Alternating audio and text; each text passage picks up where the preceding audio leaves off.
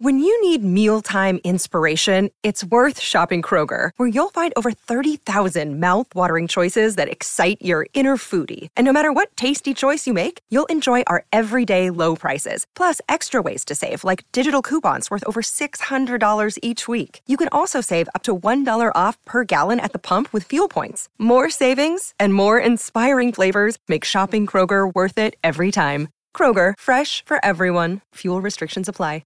Hey, it's Ryan Reynolds, and I'm here with Keith, co-star of my upcoming film, If, only in theaters May 17th. Do you want to tell people the big news? All right, I'll do it. Sign up now and you'll get unlimited for $15 a month and 6 months of Paramount Plus Essential Plan on us. MintMobile.com/switch. Upfront payment of $45 equivalent to $15 per month. Unlimited over 40 gigabytes per month. Face lower speeds. Videos at 480p. Active Mint customers by 531.24 get 6 months of Paramount Plus Essential Plan. Auto renews after 6 months. Offer ends May 31st, 2024. Separate Paramount Plus registration required. Terms and conditions apply if rated PG. This episode is brought to you by Reese's Peanut Butter Cups. In breaking news, leading scientists worldwide are conducting experiments to determine if Reese's Peanut Butter Cups are the perfect combination of peanut butter and chocolate.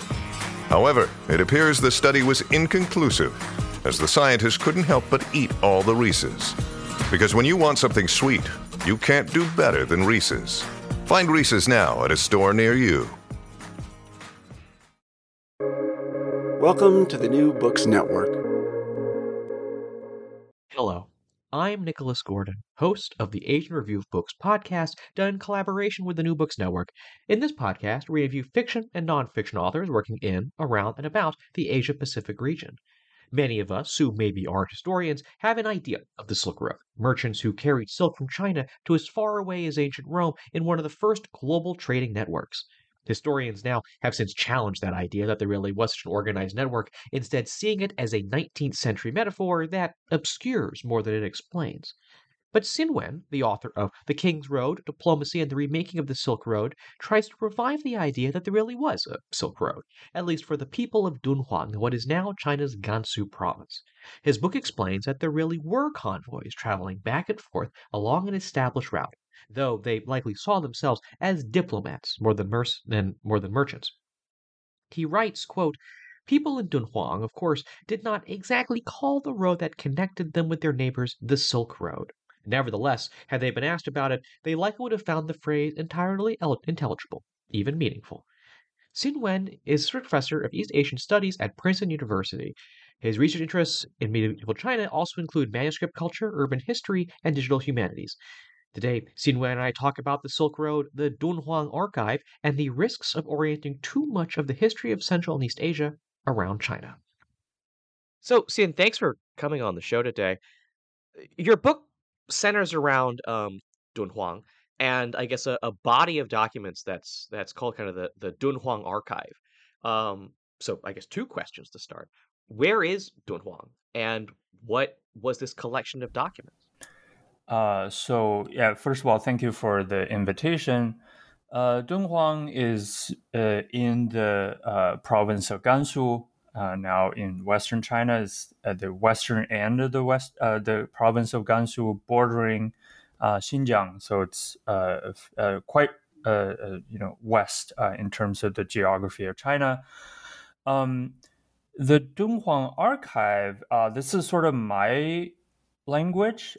This basically refers to a small cave. Now, when you go to Dunhuang is very, famous for its mural paintings in this collection of stone of caves for Buddhist mural paintings called the Grotto of the Thousand Buddhas.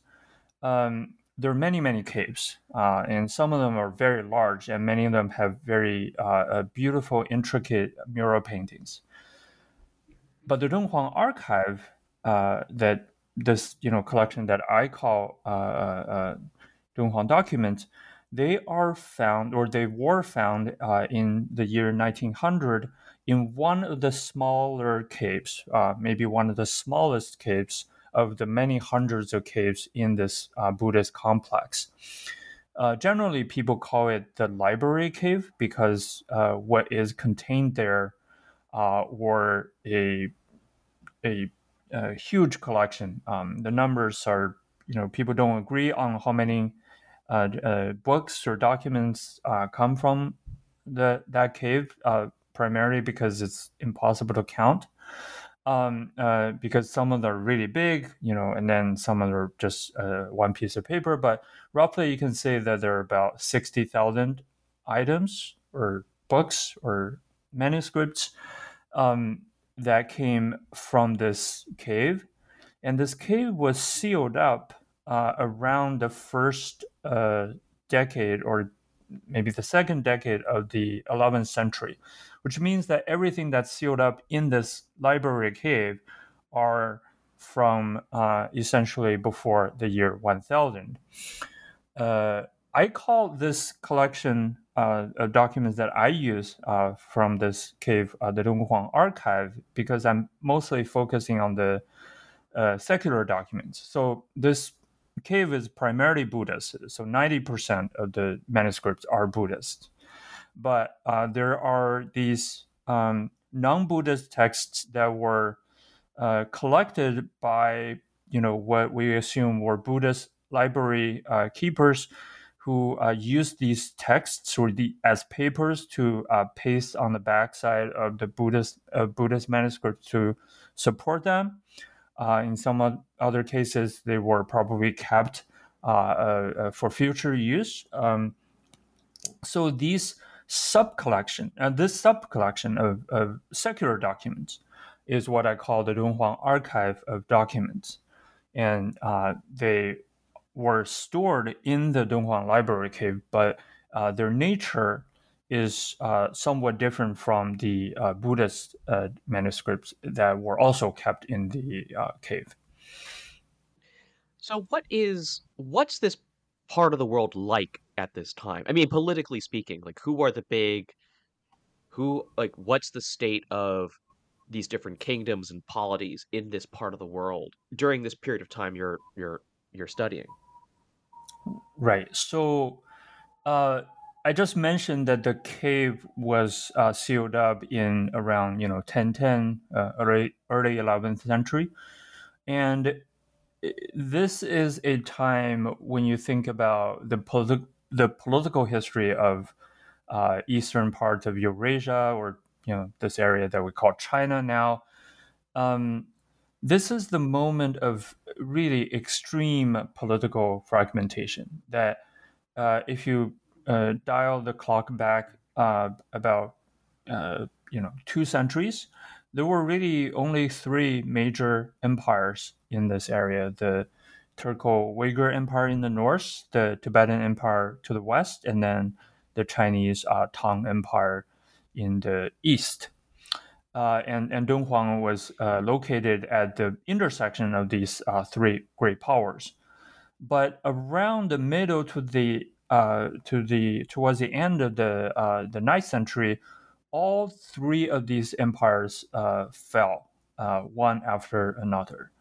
And what happened after the fall of these empires is that you began to have many, many smaller independent kingdoms.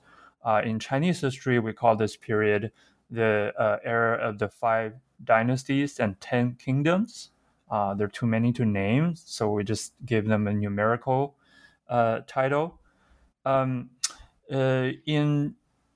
this is not only is the situation in China or in China proper, in the former Tang land, because if you go further to the west, the area around Dunhuang, you see similar kinds of political fragmentation. That the oasis of Dunhuang was its own independent kingdom from 848 to the early 12th century. So for 100, almost 200 years, Dunhuang was an independent kingdom, and then there are other independent kingdoms around Dunhuang. There are 4 or 5 very important ones that I talk about in this book. So basically, politically speaking, this is an era of fragmentation, of smaller kingdoms, of at the same time an absence of imperial power. So your book is about the quote unquote Silk Road. And I know that's a term that has been trying to think of the right word to use. I'm going to use the word deconstructed. I don't quite perhaps mean that, but it's a term that's been challenged, I think, by some recent history. Um, how do we how do we, and I mean kind of we as the general historians, think about the Silk Road? And then what is your book reacting to in that common view today? Well, so this is a term that, well, first of all, this is a term that was invented by Ferdinand von Richthofen in 1877. Now, the recent research that shows that in German academia, there people have been using this term before him, but he was really the first person to kind of give it a concrete meaning and use it to describe concrete historical phenomenon. So what he meant by this term was essentially that he was reading Greco-Roman sources and he was reading Chinese sources, I think translated Chinese sources, and then he was making connections about how and at what point did Chinese silk enter the Roman Empire. So this term for him describes the connection between essentially the Han Dynasty in China on the one hand, and then the Roman Empire in the Mediterranean world on the other hand, and the route that took silk to the West. So between him and us, there have been many research on this idea. This idea has been picked up by not just historians and scholars, but musicians like Yo-Yo Ma, and I think there's a dark web website called the Silk Road. Right, this is sort of a very ingenious kind of concept that use a fairly romantic reference and then try to use it to describe an actual historical phenomenon. So more recently, scholars, like you said, have been casting. Well, I would say there are, roughly speaking, you can maybe say that there are two groups of scholars if we divide them according to their attitude towards this term. There are people who continue to embrace the term, and very often this term is used for scholars who are interested in global history. Right, this is a way for us to look beyond the national units that so often determine how we tell our history, and look at the transnational and transregional connections that we know were always there. But for another group of scholars who, I guess, work more closely on the area of Central Eurasia, there has been some doubts. There are doubts about whether we should continue to use this term. First of all, because it has this colonial legacy from the 19th century, and people have obviously found that silk was by no means the only, or at times not even the most important goods that were transmitted between eastern and the western end of the Eurasian continent. There are many other things, and then often you don't really see a clear road either. Often you see shifting path or a collection of networks. So with the growth of our knowledge, this term seems less and less sort of applicable to the historical primary source that we discovered. But I sort of make this argument, and this is not something that I set out to do when I wrote this book. Obviously, it's good to talk about this phenomenon that people are interested in. But when I started the research of this book, which is essentially consists of reading all the secular documents that were stored in the Dunhuang cave. I just wanted to test if this is a idea that is valid on the basis of the primary sources. What I found, somewhat to my surprise, was that, in fact, this is actually a pretty good term. If you have to come up with a term to describe what you find in the Dunhuang documents. So what my method was essentially that I collected the examples that I can find of long distance travelers, and that just means people who have traveled, hundreds of kilometers, sometimes over 1,000, even thousands of kilometers. I collect cases of long distance travel that involve both people and things. So I collect examples of human travelers and non-human travelers. And I kind of the book is essentially an attempt at reconstructing their life on the road.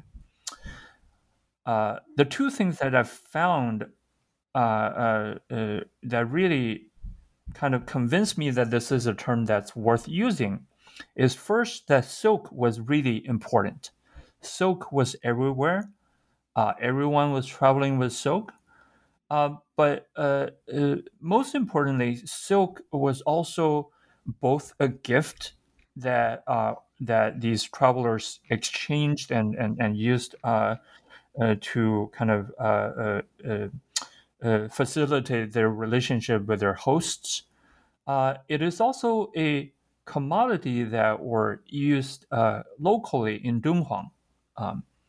To buy and sell other things. So in this sense, and here I should add a note that by silk I also when I talk about silk, I also kind of include other precious textiles like cotton cloth and other types of cloth. So these sort of textiles were the most versatile of the goods that traveled with these travelers. So that's number one. The second discovery was that the idea of the road was actually also very central to the life of these travelers. They talk about the road all the time. They pray for safety on the road. They describe the road in their writings. And they're in many places on the long route from Central Asia to China, we know that there were roads. So the idea of a road was also not very problematic to me. So once I sort of dug into the primary sources a little bit more, it became more and more clear to me that the idea of the Silk Road was actually a pretty valid concept that we should continue to embrace and obviously define, right, with precision in the context of a particular work and try to explore. But fundamentally, I think these two elements were central to how people communicated long distance in the medieval time. Right. So let's talk about some of the people that traveled the Silk Road. Again, I think in the popular conception and the way it's normally slotted into global histories, the Silk Road is seen as a trade network. These are merchants traveling back and forth, but you focus much more on diplomats, on envoys. So I guess what were the kinds of people, the kinds of groups that actually made these journeys on the Silk Road? Right. So I guess this is another, maybe you can call it discovery of this book. I really started out. This was my dissertation that I defended in 2017. So I started research for this project around 10 years ago, 2012, 2013. I really wanted to write a history about long distance traveling merchants. I was very inspired by Etienne de la Vaissier's books, his book on the Sogdian traders. I wanted to write a book about Dunhuang traders, traders that travel long distance, whose life we can reconstruct from Dunhuang documents. But I couldn't find any. The entirety of the Dunhuang corpus, I mean, I might have missed something, but I went through most of the secular documents, and I could only really find 2, 3, maybe cases where people actually traveled for business. They talk about it in that way, right? They went somewhere to buy things, travel long distance to do that, that are documented in the Dunhuang documents. But in the process, I discovered another group, and this sort of this thing just sort of continues to come at you once you open these volumes of secular documents. That the overwhelming majority of long distance travelers that we can find in the Dunhuang documents were traveling for diplomatic purposes. There are a substantial number of Buddhist travelers, and these groups also overlap. Some Buddhists would travel on behalf of their home state as a diplomat while maintaining their status as a Buddhist. There are also Buddhists who travel for purely religious reasons, right? They just want to go to India for pilgrimage. So there's some overlap. But overwhelmingly, the ones that you discover are diplomatic travelers. And they can be almost anything that you encounter in these documents. There's some cases of really poor people, slaves even, who traveled, who at least wanted to travel as diplomats in order to change their fate, to improve their economic status. There are, unsurprisingly, many officials who traveled as diplomats. But you also see a lot of kings, the king of Dunhuang, or the princes, queens, these people who stood at the top echelon of the Dunhuang and certain neighboring societies. They often traveled themselves as diplomatic travelers to their neighboring states. And then, this is sort of the group of people, right? And we also see a few examples of actually female travelers traveling as diplomats. But in addition to these people, there are also another group of non-human travelers, like elephants, monkeys,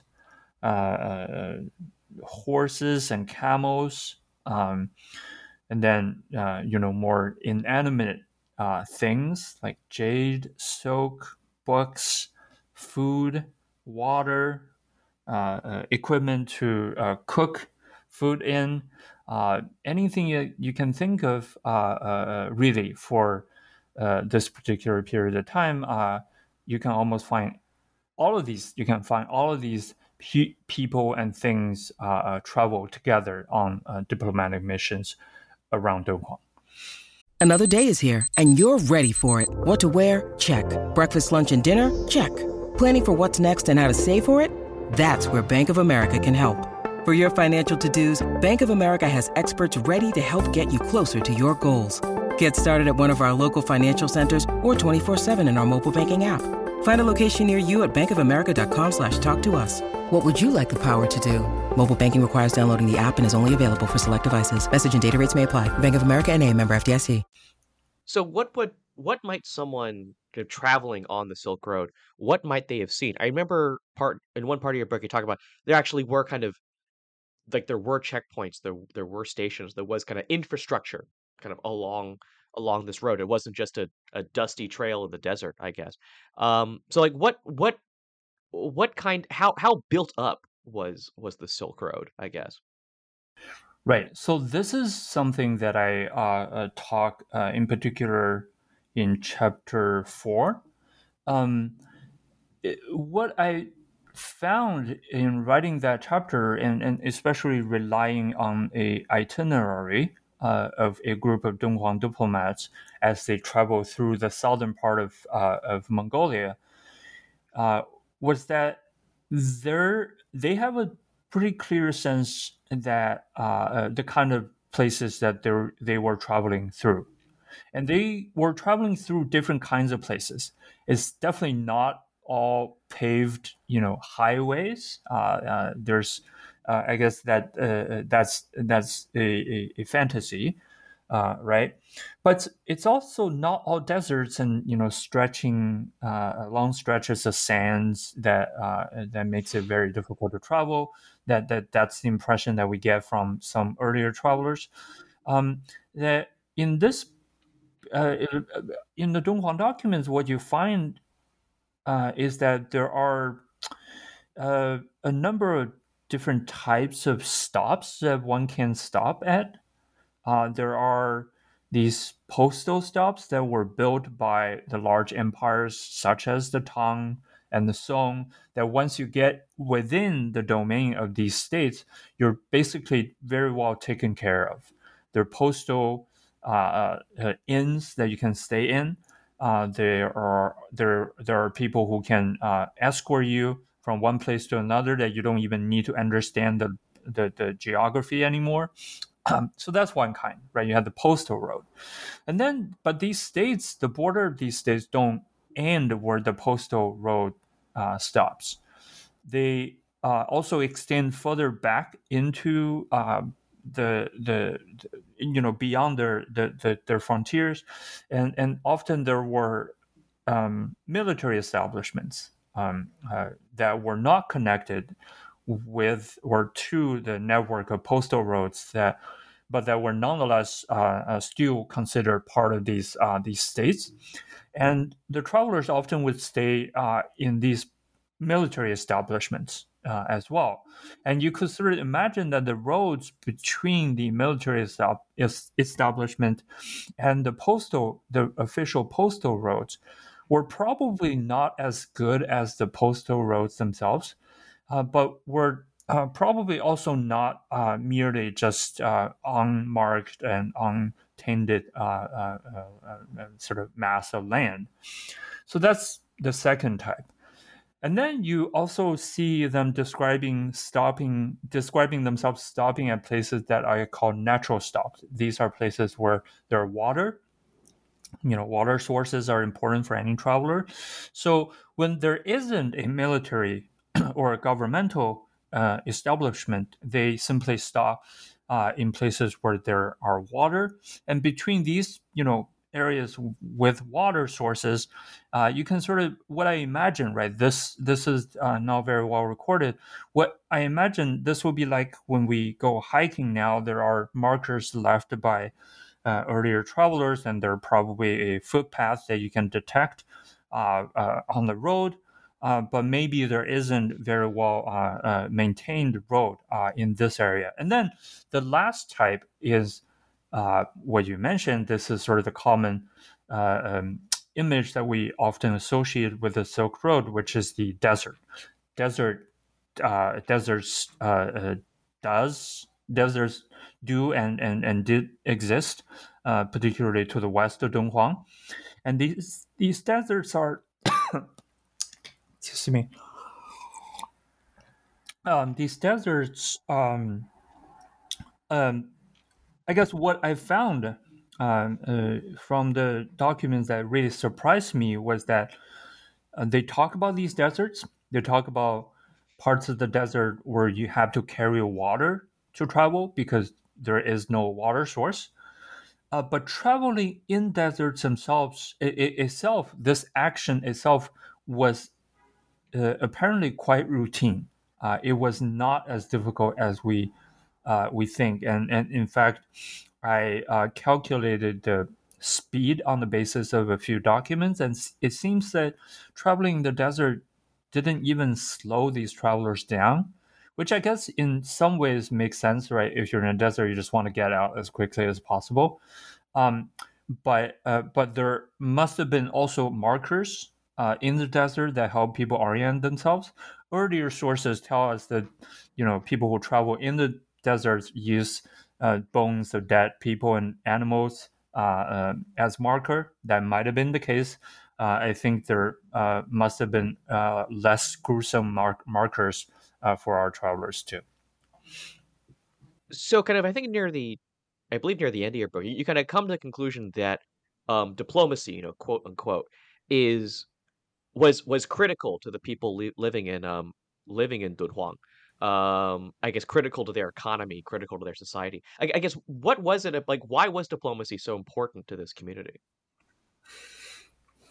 Well, so this question, I guess to answer this question, I have to first establish that diplomacy was important to these people. This was a process. I did not realize this. I sort of went into this project. Well, like I said, first I wanted to write about the merchants, and then I realized I can't write about them because they didn't really exist. Then I switched to writing about the diplomats. But my assumption was that they were essentially only important for policymakers, for people who wanted to have good relations with their neighbors. They sent a diplomat to their neighboring state, and then they negotiate their relationship. But the more I read, the more I kind of began to doubt that picture. I'll give you a few examples. Right, there are all these contracts that were made in Dunhuang. When people have a economic transaction, they create a contract to make sure that both parties would stick to the terms after the transaction was concluded. And among the contracts found in Dunhuang, there are about 40%, and this is a random selection of economic documents, right? It deals with every aspect of the life of people in Dunhuang. You buy a house, you use a contract. You buy a slave, you use a contract. You hire someone to work for you, you use a contract. But of all these contracts, about 35 to 40% of all these contracts are about diplomatic travelers. In fact, they're specifically made when people have to borrow something in order to fund their diplomatic journey.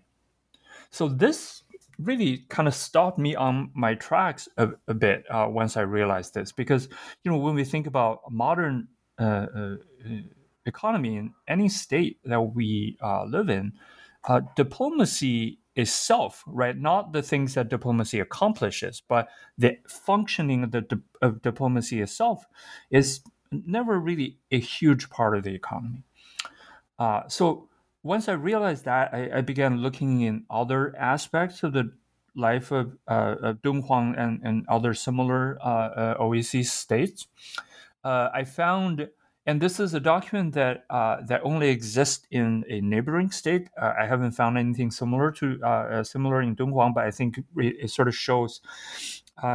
illustrates this point really well. And this is a document that I also talk about in the book, that were discovered in a neighboring OEC state, also independent state in Turfan, in the late 5th century. That essentially lists all the people that the Turfan government sent out to help escort foreign diplomats who travel through Turfan. So this is a service industry, right? You have people who help escorts who come in and then just travel with them outside of your state. Within the space of 1 year, in that document tells us that there were about 1,400 people, presumably all men, who worked in this particular role. So now the population of Turfan at that time, we know. So this means that about 15 to 20% of all male adults were engaged in this very specific act of escorting foreign envoys. So these are just two examples. I have many other examples to show that diplomacy was really a central industry, if you can use that word, to these small OEC kingdoms on the Silk Road, like Dunhuang, like Turfan. And the reason is pretty, simple in a way, right? These are small states. They need to maintain their own legitimacy. So having connection with their neighbors is very important to them, and this is the source of their very often their source of their political legitimacy, and so these kings were very keen on sending people out to their neighboring states, and these diplomats in the process also gain profit by exchanging gifts, by sometimes doing business on the side, that they also have something to gain. So to people like Dunhuang, what I discovered, what I think I'm trying to show in this book is that diplomacy was not just a specialized branch of the government. It is a central institution in the society that many more people than what we're used to in our time were engaged in diplomacy. They're engaging diplomacy in different ways, but their life, diplomacy was implicated in their life in the economic sense, in the political sense, even ideologically, right? In a lot of the prayers, these Dunhuang people, even commoners, but also kings and officials, they will pray for the smooth functioning of diplomacy. So diplomacy was really a central institution in the life of these the people who lived in these medieval oases. So I think I have one more question, and this gets to something you talk about in the conclusion to your book. I was struck by an observation that you make in your conclusion, which is that China, being such a large country, such a long-lasting civilization, tends to warp the history of areas around it. In kind of in much the same way that history in Western Europe tends to do. Because we always complain about Eurocentrism, for example, which you avoid. You try to avoid doing that in your book. You call it Eastern Eurasia. What do we gain by looking at these regions kind of on their own terms, as opposed to as part of some grand Chinese history? Well, so I think what we gain in this particular case, which this book you can almost. I was in one of the versions of the introduction. I call it a micro history. I think it really is a micro history of Dunhuang, and it's neighboring states, but it's really a history that's focused on this particular place. It's a very small place. The benefit of doing so is that you begin to see that a lot of the things that you assume by studying Chinese history in the grand and kind of in the traditional kind of way began to collapse. For instance, I think the best example to show this is to look at the system that is used to describe Chinese world order, right? The tributary system. When we think of history diplomacy in China, that's often the first thing that comes to mind. That's how a lot of Chinese emperors imagine that they organize, or they want to imagine that that's how their diplomatic world was organized by these foreigners, these second, third tier countries coming to China to give tribute. But if you look at the case in Dunhuang, and especially Dunhuang's dealings with areas that's further to the west, you see that the language and the assumptions of the tributary system cannot really hold. I'll just give you one example. In the 970s, when the neighbor of Dunhuang, Khotan, scored a huge victory over the Kalahanids further to the west, the king of Dunhuang wrote to the Han, wrote to the king of Khotan, and in the letter, which is written in Chinese, he compared the king of Khotan to the founder of the Han dynasty, Liu Bang, Han dynasty in China, that is, and he called himself a an official or a servant to the king of Khotan, whom he called Huangdi, emperor. And the king of Khotan himself called himself actually in Khotanese King of Kings of China. And in Chinese, in the Chinese documents produced by the Khotanese kings, they called themselves the great Han, son of heaven of Khotan, 大于田汉天子. So when you look at these examples, you realize that the assumptions of the tributary system, which is central to how we understand China's foreign relations, really stopped working here. Not only did it stop working, it was turned on its head that now a Khotanese, which is a Iranian-speaking person, is sitting on top, and the king of Dunhuang, which primarily is a Chinese-speaking state, was paying tribute to this non-Chinese king.